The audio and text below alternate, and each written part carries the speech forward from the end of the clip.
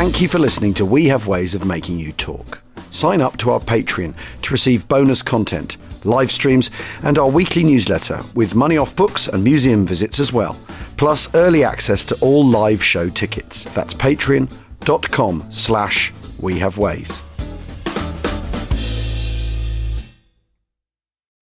When you need mealtime inspiration, it's worth shopping Kroger, where you'll find over 30,000 mouth-watering choices that excite your inner foodie. And no matter what tasty choice you make, you'll enjoy our everyday low prices, plus extra ways to save, like digital coupons worth over $600 each week. You can also save up to $1 off per gallon at the pump with fuel points. More savings and more inspiring flavors make shopping Kroger worth it every time. Kroger, fresh for everyone. Fuel restrictions apply.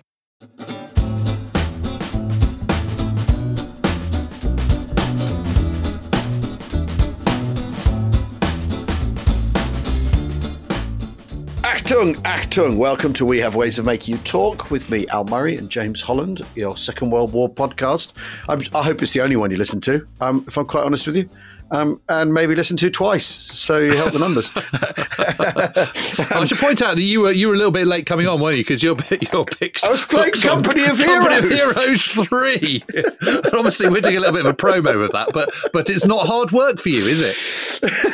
Where were you? Have you landed at Salerno? Are you still in North Africa? No, I was using the skirmish mode to get used to how to run the battle groups and stuff. Oh, right. Okay, so this is just training. It's basically a training battle mode. School. Yeah, basically. With Lionel Wigram, yeah. Wouldn't it be amazing if he really was a character in it? Well, it would be something else. No, so yes, I was having a go. We should do a whole thing on Lionel Wigram at some point. Well, we should talk about the battle schools, yeah, that whole idea, because we had a lot of people very interested in the Slam Marshall episode we did with John McManus the other day on We Have Ways USA, wasn't it? Yeah, and someone pointed out all the .45 ammunition that we thought was pistol ammunition was probably Tommy gun ammunition, because it's that's a very good point. It's the same round. But even so, they're shipping an awful lot of ammunition. Someone popped up and said, "What? Maybe this is people stealing the ammunition." Nah, no, that's not. It's because what are they then going to do with it? Put it in their trousers and send it home. Anyway, yes. So I was playing Company Heroes 3, which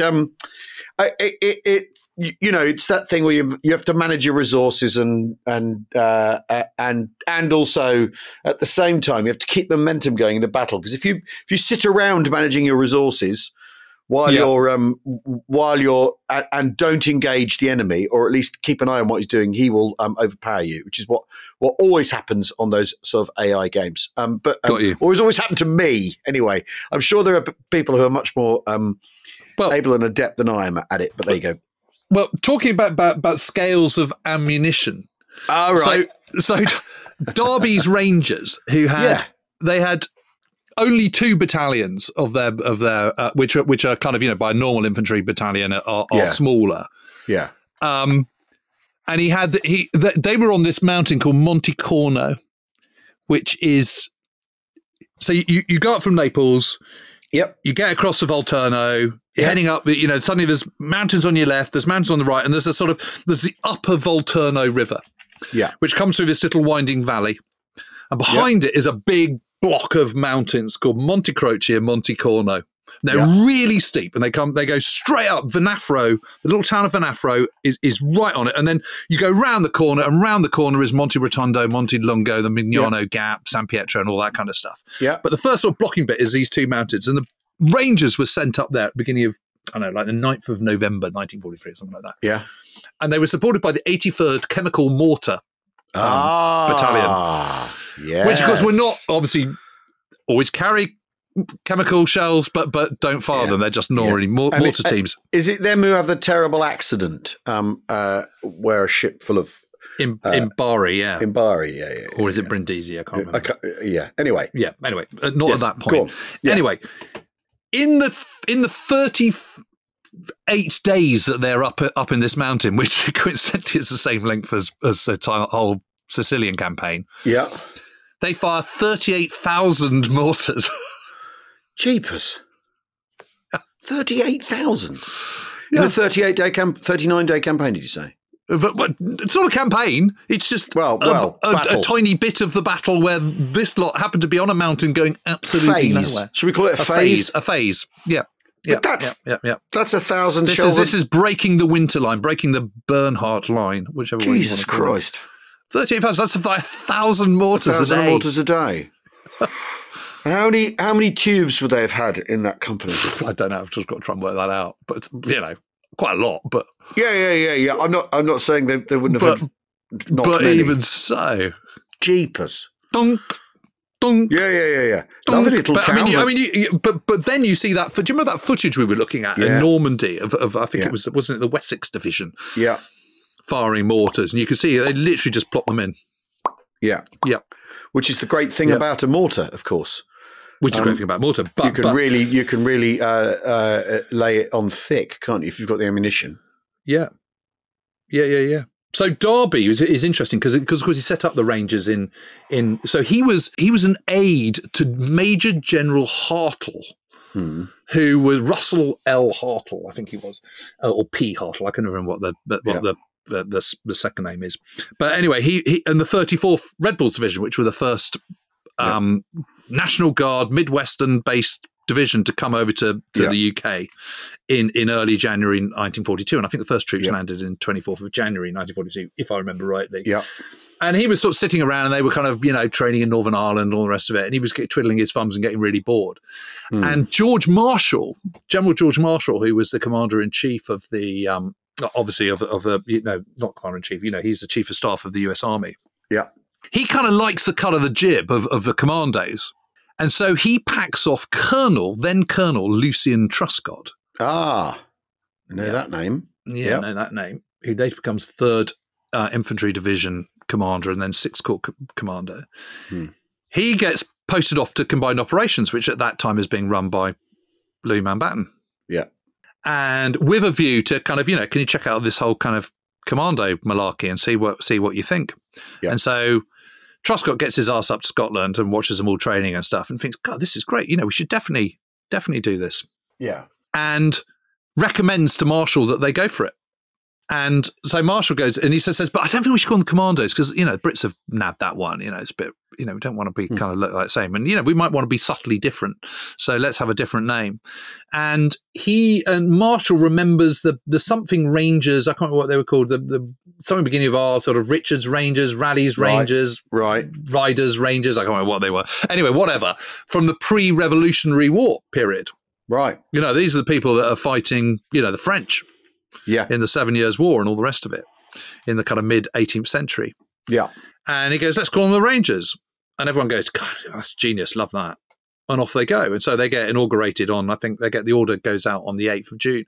And because Bill Derby is this kind of 1933 class West Pointer, sort of, square-jawed, blue-eyed, good-looking, handsome from I think he's from Oklahoma or Arkansas or somewhere like that. But a very competent, young 30-something, young thruster who's itching to do something. They go, okay, well, you can organise it. You do it.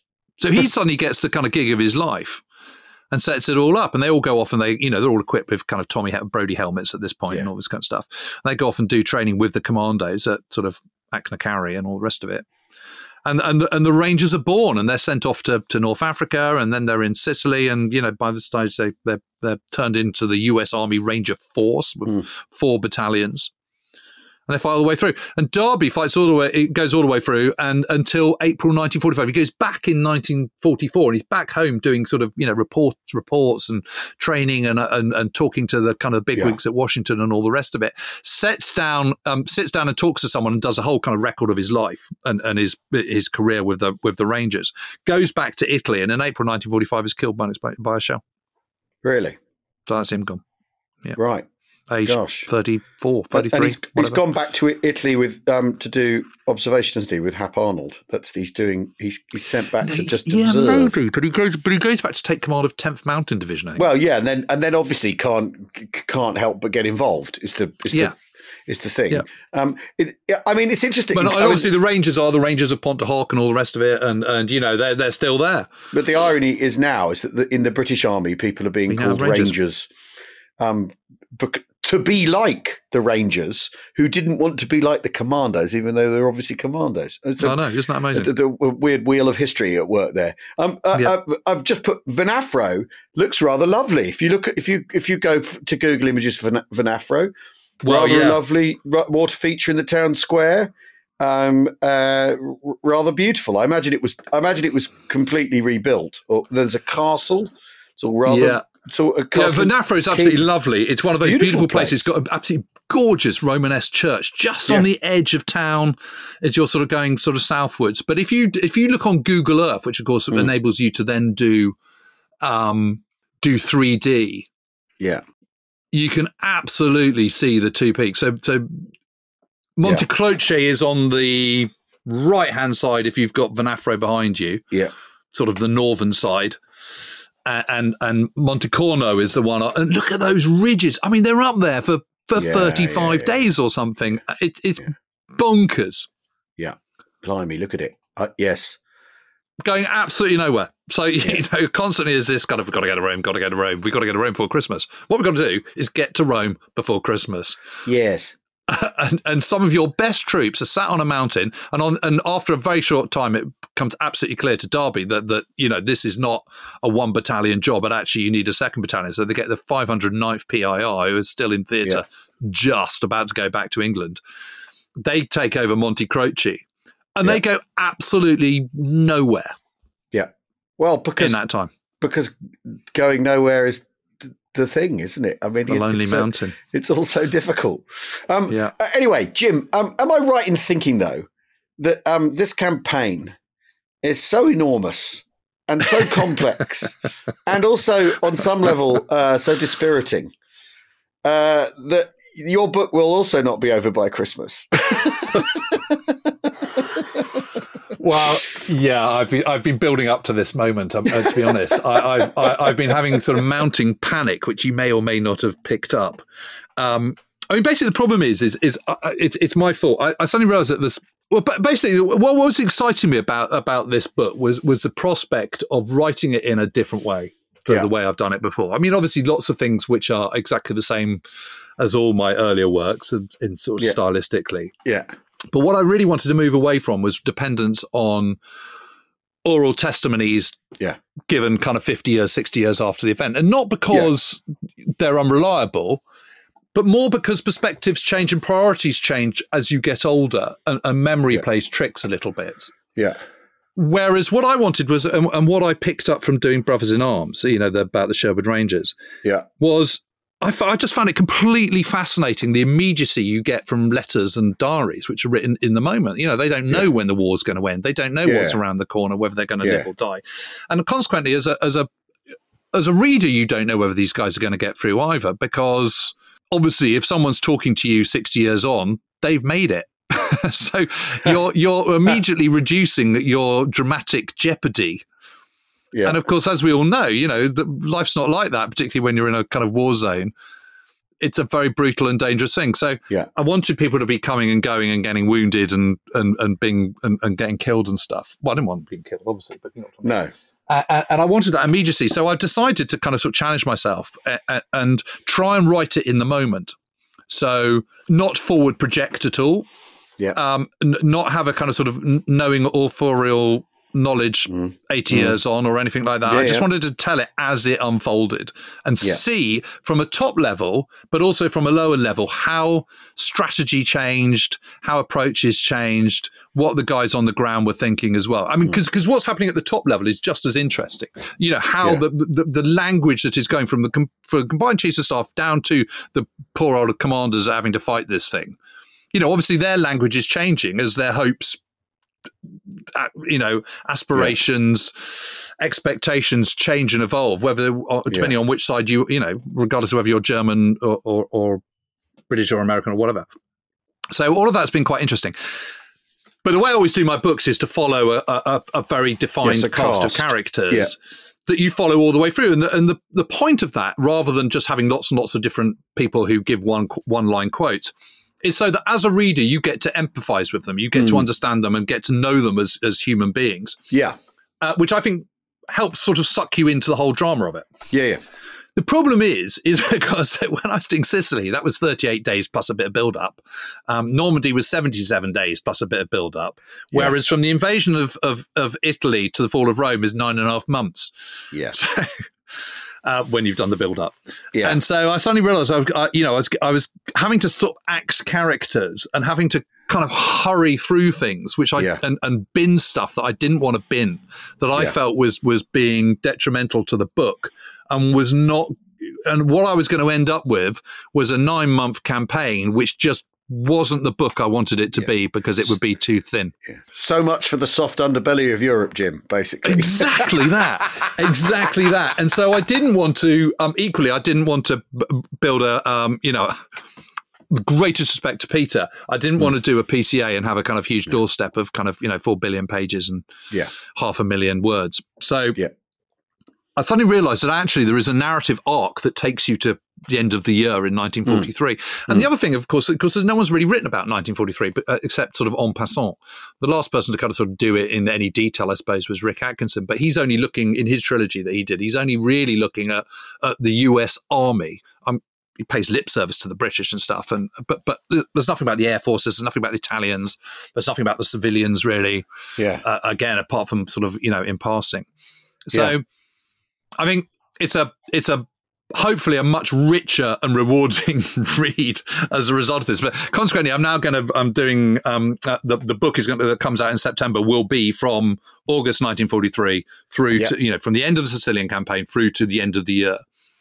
And there's all these battles where there are more guns than there were at Alamein, and no one's ever heard of them. I mean, it's just incredible. So it's nice to kind of put them back on the map. And although people might not know about it, I'm hoping that people who are interested in Casino will also be interested in this, because obviously it feeds into Casino. Anything that puts 1943 on the map, Jim, is a good thing. It's just been so interesting. I've found it really, really interesting. So I can honestly say, hand on heart, that this is going to be no less interesting for how long will the part one be now? Because you were much more manageable. Much more manageable, kind of 160,000 words, which is a nice sort of that's a kind of sort of big week level, Dambusters level book. Which I think everyone can have a big sigh of relief about. Certainly, and then I'll just crack on and keep going on with Casino and finish it. But it won't be. There won't be volume 1, volume 2. There'll be 2 totally standalone books. Right. But the first one, I'm going to write them together. So I'm literally just about to hand in the first one. I'm now pretty much done, just tidying that up. Right. And then that will come out in September. And then I will carry on writing Casino. Get it done.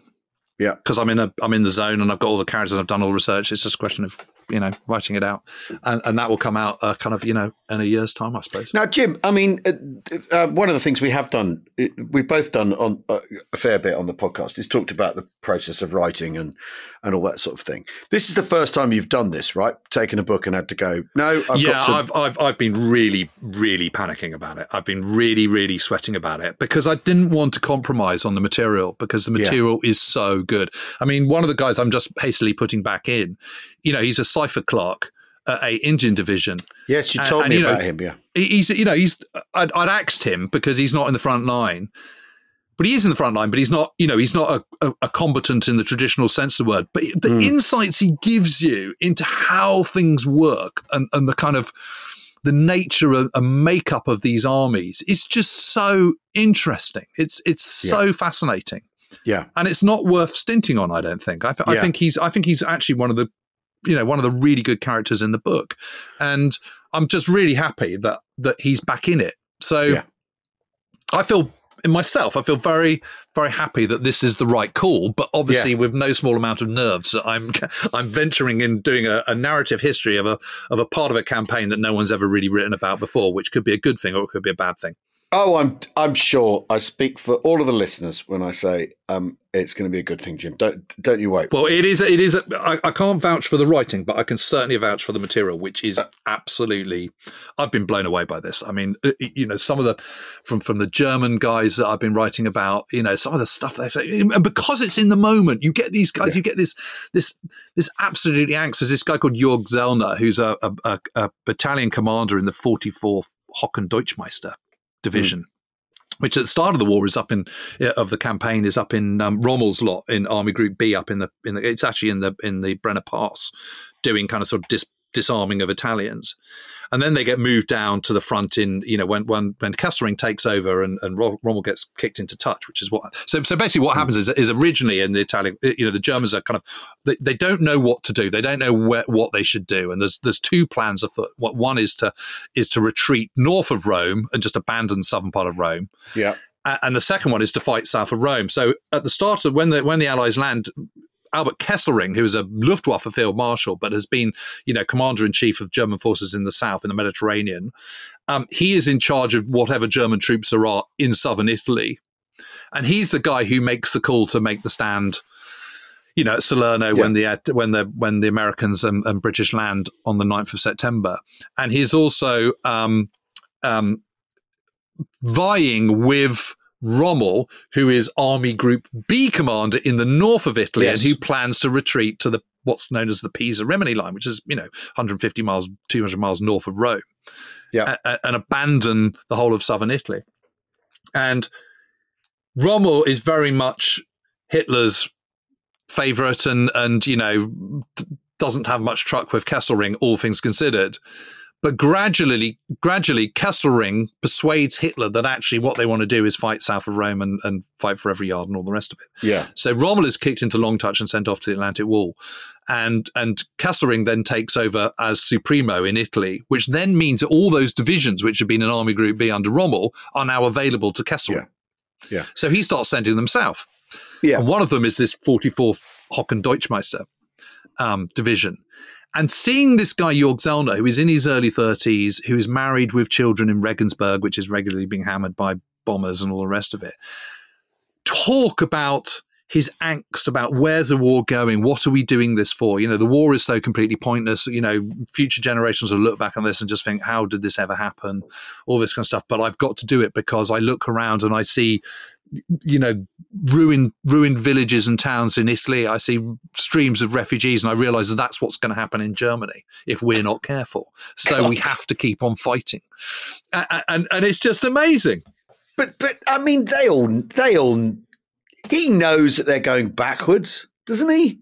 Yes, of course he does, but they don't want to admit it. They're only ever going to go backwards, aren't they? This is the thing that's, when you think about this campaign, that's remarkable. Really, is that there is only one direction the German army is going in, and that's north. Yeah, and it no matter how staunchly it defends any position, in the end, it's going to withdraw. Yes, but if you keep on fighting, then something might happen. Something might something might turn up, isn't it? Something might turn up. Then you might get a wonder weapon. Some other existential threat might do for the Western Allies, and they might actually decide they don't want to fight in Italy anymore. And I just think it's all of course, but that's what they're clutching at straws at. Because what's the alternative? What's the alternative? Well, the alternative is that you you sue for peace and you try and hang on because hang on to what you've gained. Because I'll tell you what, we'll take a break and we'll come back and we'll argue about this a bit more, because I think this is really, really interesting. Well, I do too. It's absolutely fascinating. We'll see you in a tick.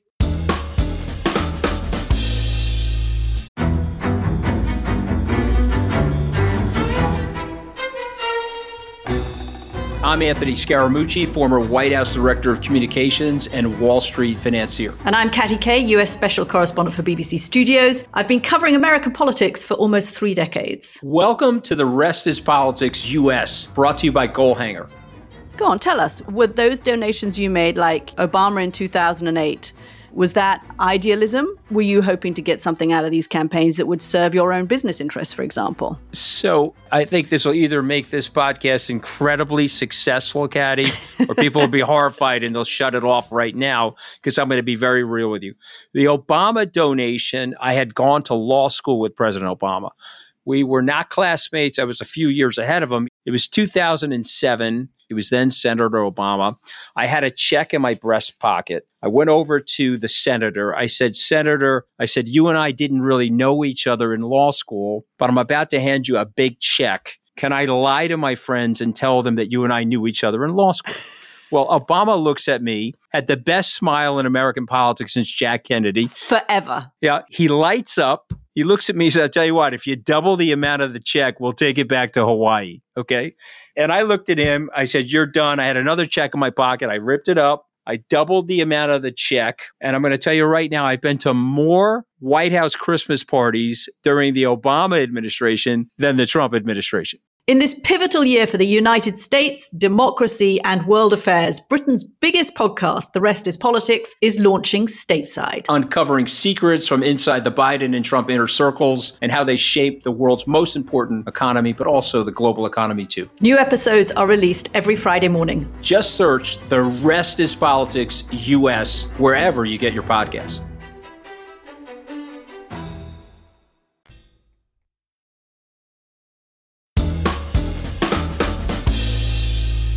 Welcome back to Weird Ways of Making You Talk with me, Al Murray, and James Holland. And Jim, here's the thing. Is it, because by this point, unconditional surrender is the Allied watchword, right? Yep. And that's come about because they get dicked in during Torch by the French, Vichy French, basically, don't they? They're made fools of by the Vichy French. And then everything goes wrong with trying to negotiate with the Italians and you know, so they...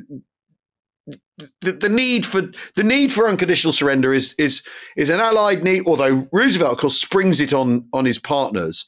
They don't know it's coming, and he sort of pulls it out of a hat and lands it on Churchill, who sort of has to accept unconditional surrender as the way they're going to go forward.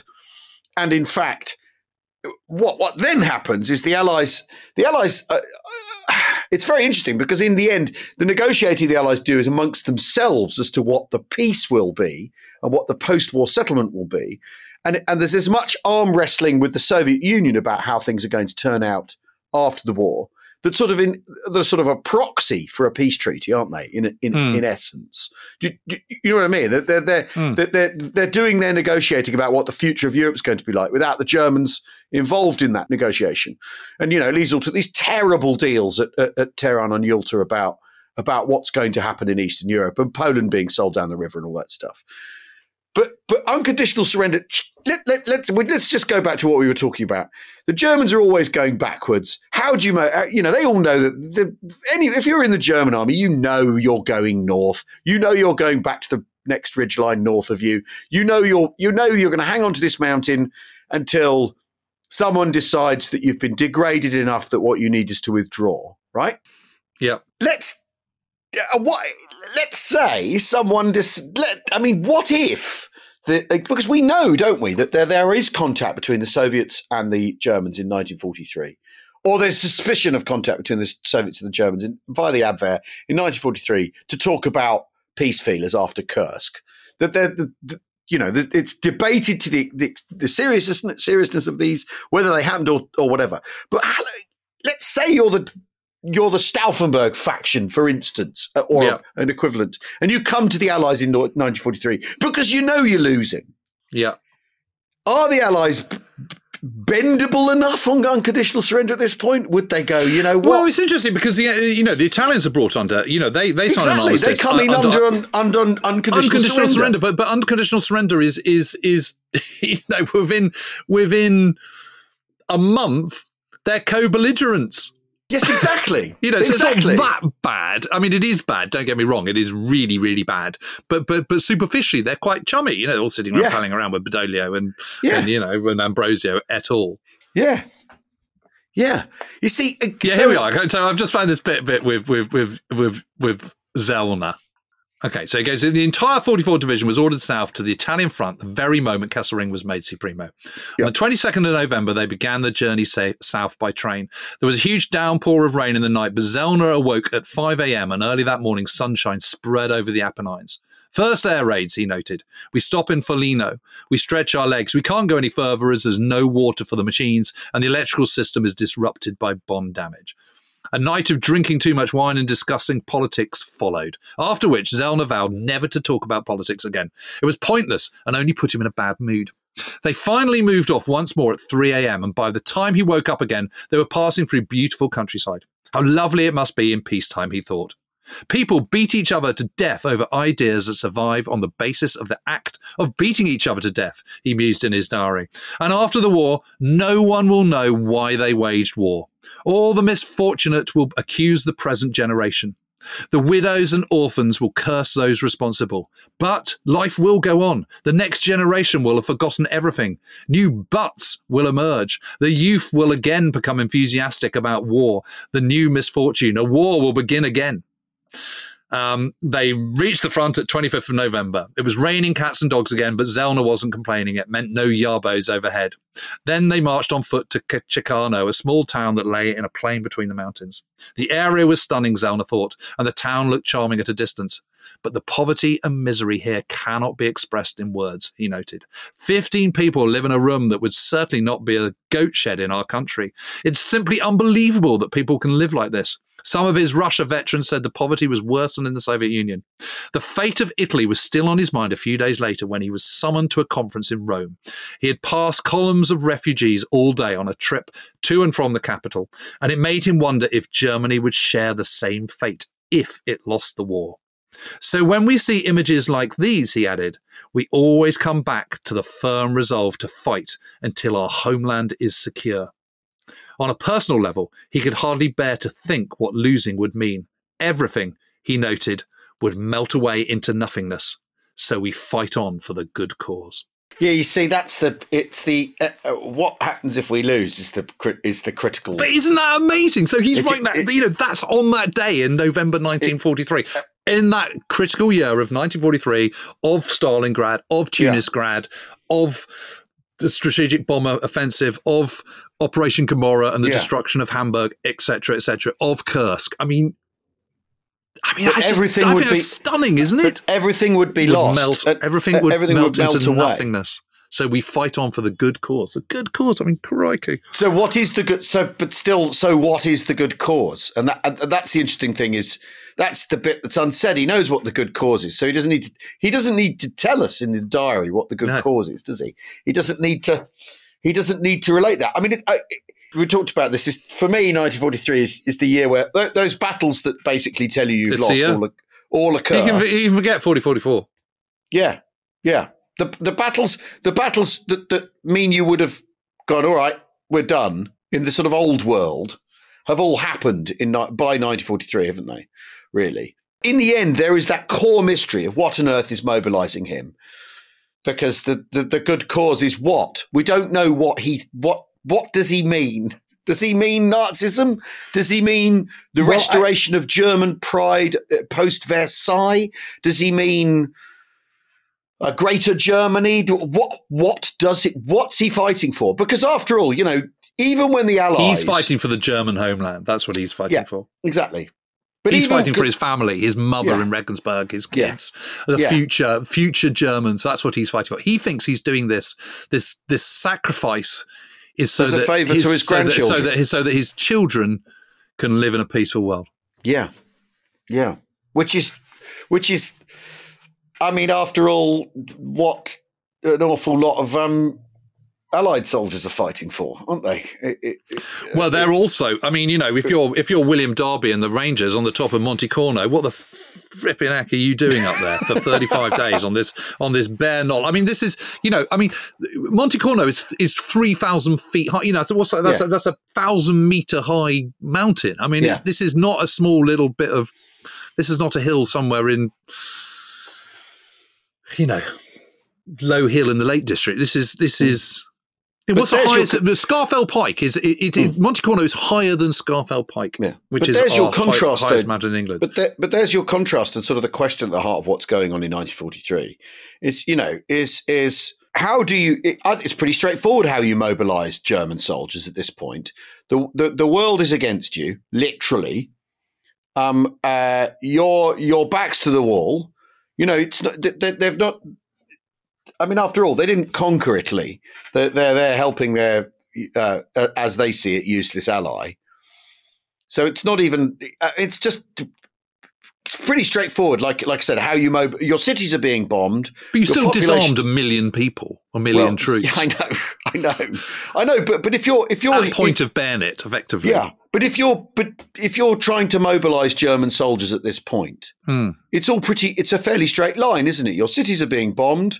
You're on the back foot. The whole world is against you, and you don't even need to. If you see what I mean, you don't need to resort to the sort of deep Nazism propaganda to mobilise people, do you? He thinks he's, as far as we can tell, he thinks he's just fighting a sort of defensive war to protect his homeland. Yeah, and once he's in the front line, he very quickly gets even more disillusioned, but knows he's got to keep going. But then how do you mobilise Americans and Brits, and how do you mobilise Indians fighting in and Kiwis and South Africans and Brazilians? How on earth do you mobilise those people against? That it's pretty. When you're not going to get executed for running away. Yeah, well, exactly. So this is actually when people go, why on earth did the Germans keep fighting? Well, if you look at it from, you could look at it from their point of view, and you don't need the Nazism to explain it. That they think they're fighting it the same way people in the First World War in Germany thought they were fighting a defensive war.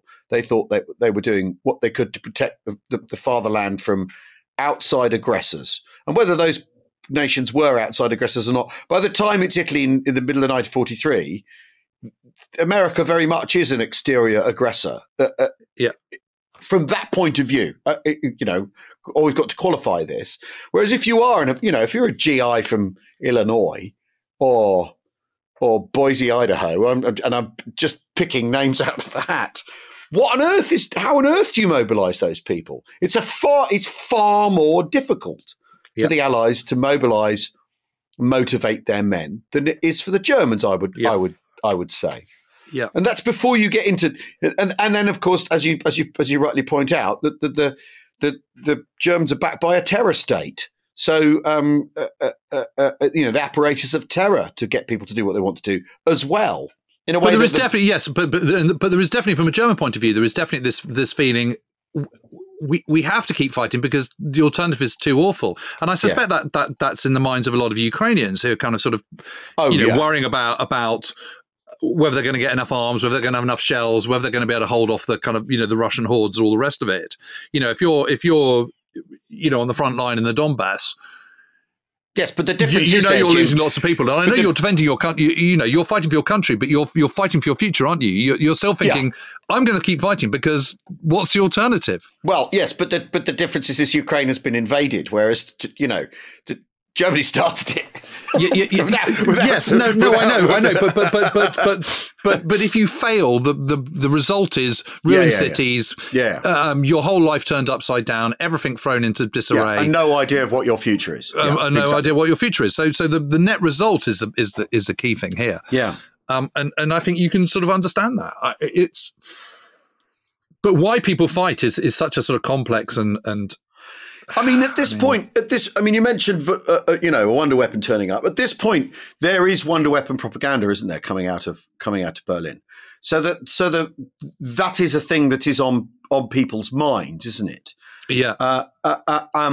Although they're not ready yet, and they're not being made public yet. They're being sort of dangled at people as a don't worry, the Führer's got the trick up his sleeve. Yeah.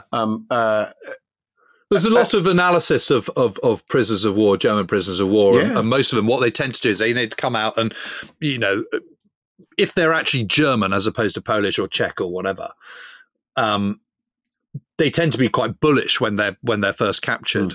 We're going to be fine. Of course, we're going to win. Wonder weapons, blah blah blah. We'll be fine. And then there is this colossal breakdown the moment they get taken to the rear areas, and they just see how much material the Allies have got compared to them, and they suddenly go, "Holy moly!" Yeah, we got no chance. Yeah, well, and they know about Peenemünde, don't they? From people at Latimer House, people who've shot down pilots. So I was there the other day at Peenemünde, and I saw this rocket literally talking like that while being bugged, and so the Allies know, but they're not a realistic prospect, are they? They're part of German propaganda, the German propaganda mindset in 1940, the time we're talking about, aren't they? So no, absolutely. And the weird thing is they've got this, they've got this nerve gas, this nerve chemical. What was it? Taban, which they don't use, which is, they're planning to put into V2s and things. I mean, it's just extraordinary. Yeah. Which really would have been pretty serious. So the wonder weapon threat isn't entirely.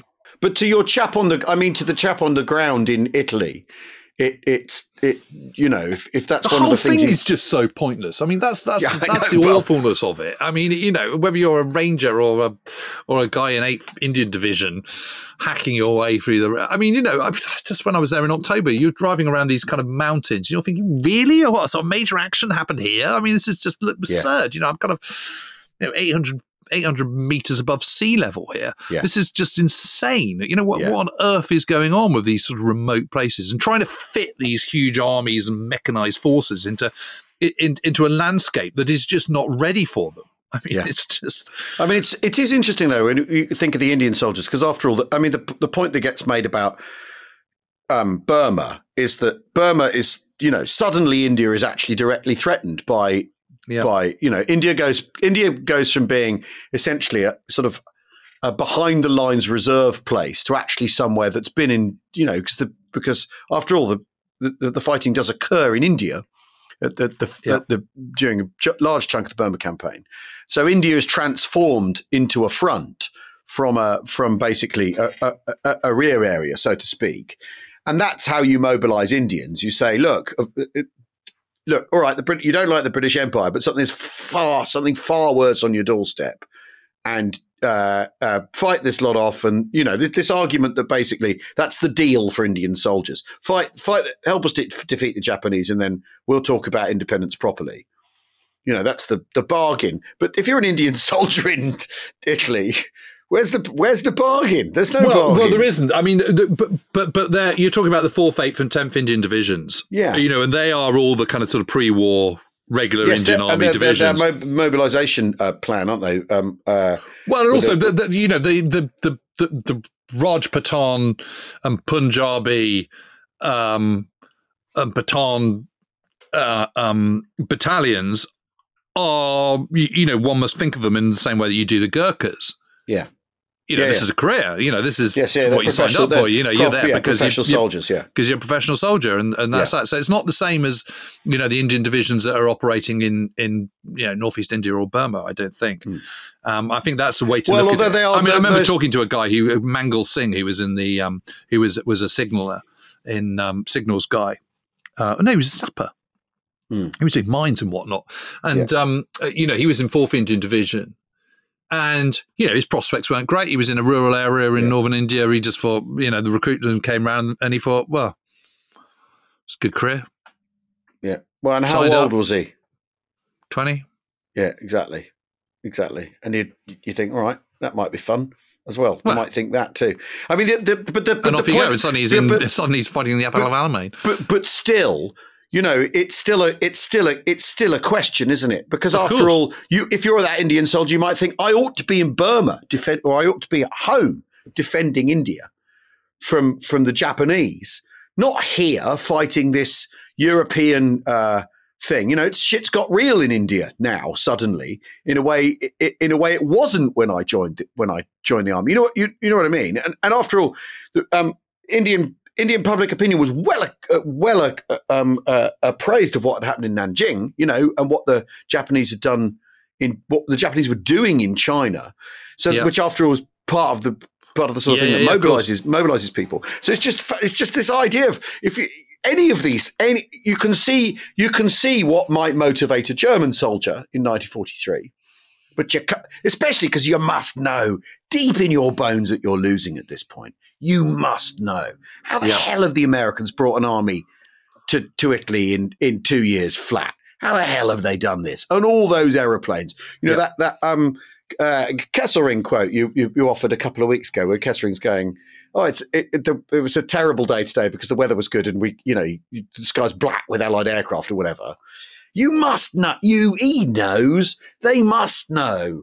And obviously, Kessering's talent was for improvising and keeping it going and giving. I think that was Lemelson, wasn't it? That was Lemelson. Oh, was it Lemelson? But you know what I mean. He was acting 10th Army commander. Yeah. But they must both. They all know. They must know in their bones And you know what I mean? And so, Yep. so it's. But isn't it interesting seeing stuff that's written in the moment? That's what I just find so interesting. It's just it just changes everything, and it's that whole thing about priorities changing as well. Yeah. And what you see from someone like Jörg Zellner, you see it in Kessering, you see it from our friend Jack Ward in the 56th Heavy Regiment. Yeah. You see them change. What they think on Tuesday in September is not the same as what they're thinking in Thursday in middle of November. Yeah. Things have changed. Yeah. You're allowed to change your mind. Yeah. Yeah. Whereas 60 years on, when you're interviewed about it, you've kind of pretty much worked out what happened to you and where you fit into it, and you're kind of happy with your anecdotes. You've got them all neatly arrayed, and it's not that they're not valuable; it's just that they're not in the moment. Yeah, and you'll say there were good days and bad days, won't you? You won't go. We were despondent. And you'll say, I remember this one time we were going up this mountain pass, and bloody hell, it was pouring with rain. And when was that? Oh, I don't know. Sometime. Could it have been November? Yeah, it might have been. Yeah. Yeah. Whereas now you're going 2nd of November, had an absolute shocker, going around a mountain road, blah, blah, blah, collapsed. Yeah. Someone turned over in a Jeep and was killed. Yeah. We had to follow on behind, blah, blah, blah, whatever it might be. And it's in that moment. And, one thing I've been able to do, I think, is use entirely, lots of people I sort of thought, I really need someone in, that division or that unit or whatever. But if I haven't got a diary or letters, or I haven't got a memoir that was based on diaries, I tend not to use them. Yeah. And it just changes how you look at it. It's fascinating. And I mean, we did the podcast a couple of weeks ago about 1943. Are you shifting your view on is your view on the year shifting? Because after all, 1944 is the sort of climactic year, isn't it? You could argue the Second World War, where the so-called Second Front is opened, and the drama of the last 6 months of 1944 is the whole year. But are you thinking now actually 1943 is where the action is, Jim, and not just because? Yeah, no, I don't. I think I still maintain that Germany gets to a point in the failure of Barbarossa means that it's not going to win the war, almost certainly. But I think 43 is definitely the big change here, and I totally agree with you. I've really come around to that idea.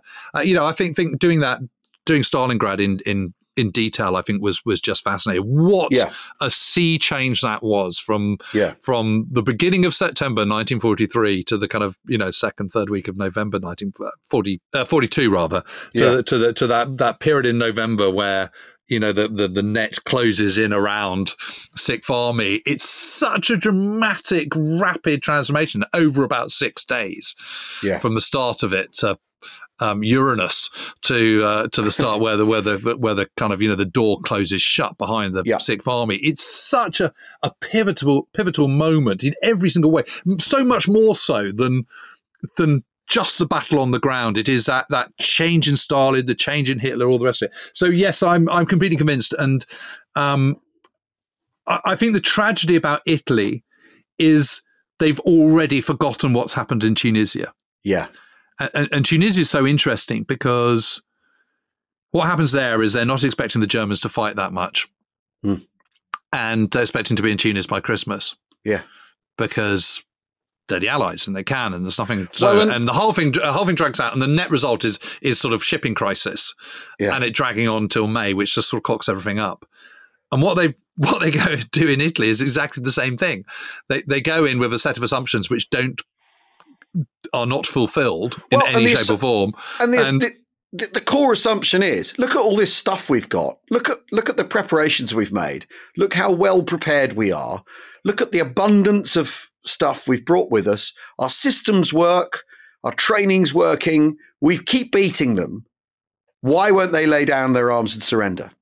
Who wouldn't, when faced with this, give up? Is the core assumption that the Allies take with them into Italy, isn't it? And it's the core assumption they take with them into, I just don't know. I don't into know France that it is. the next year. I think it's. Or is it victory fever? What is it?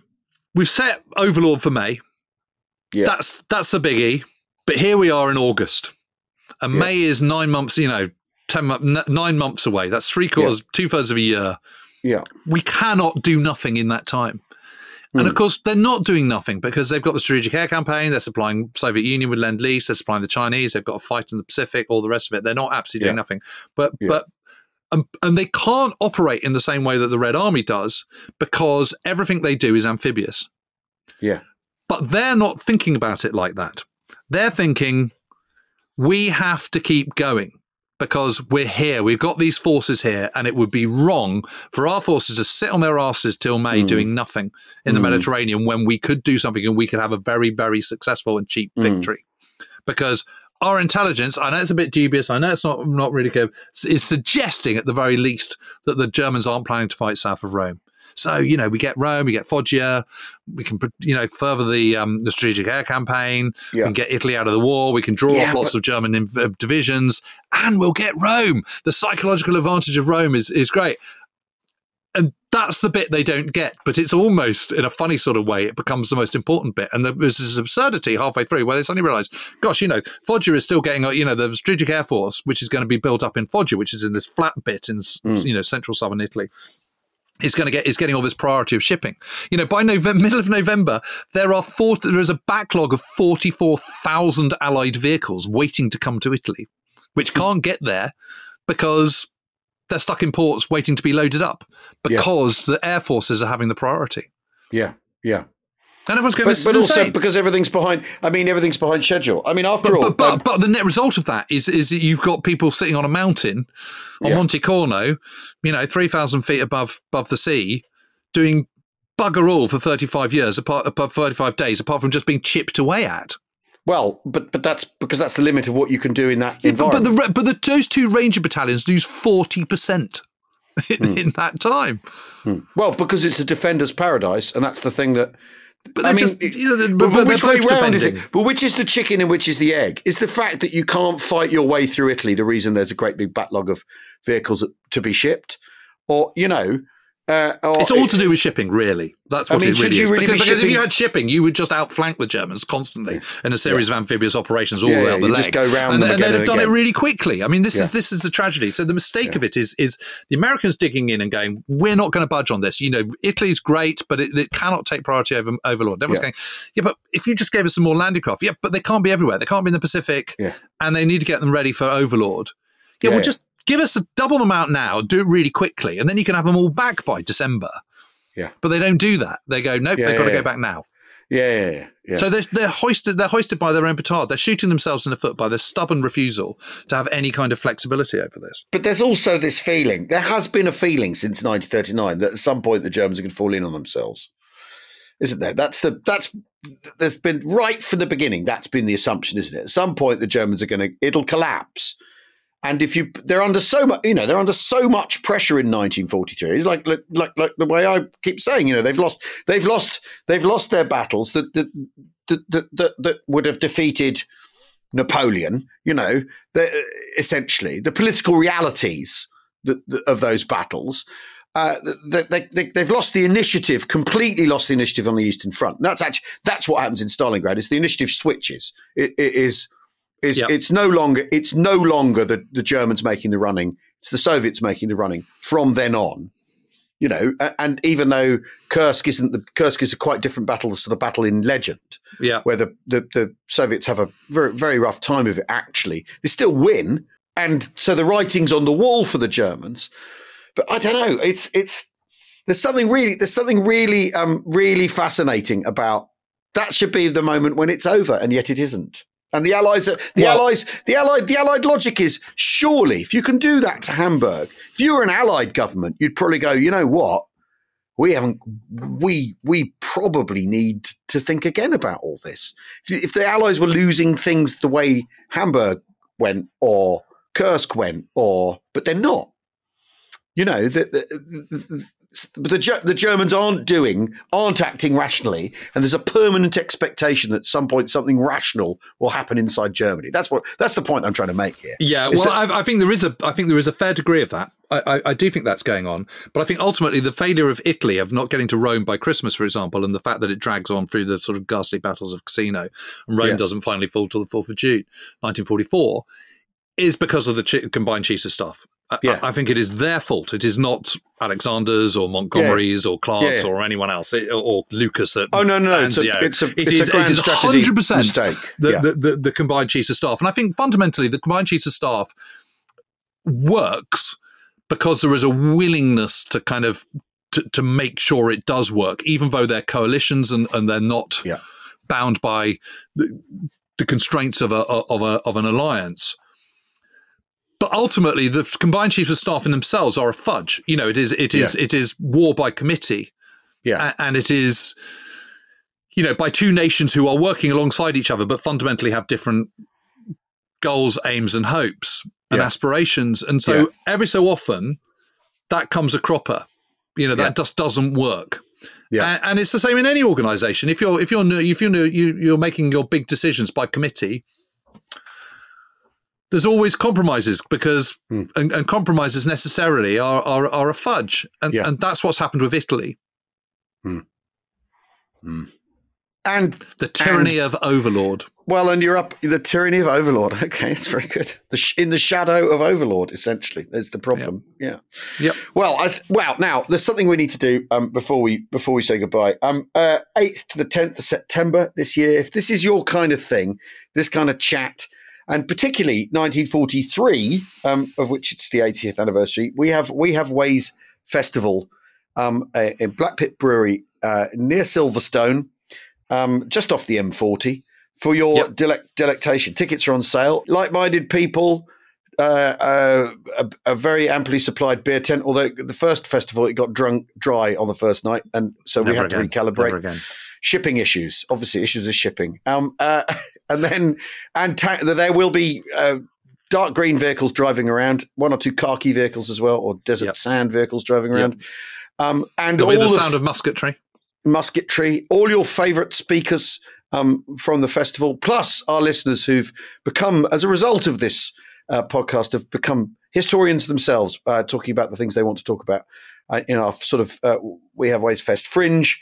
And we would love to see you there. But we'd love to see you there. And the big idea as well is that we're hanging out. Come and say hello. It's a very we'd love to see you. It's a friendly thing. Anyway, thank you very much for listening. We will see you all again very soon. Cheerio. Cheerio.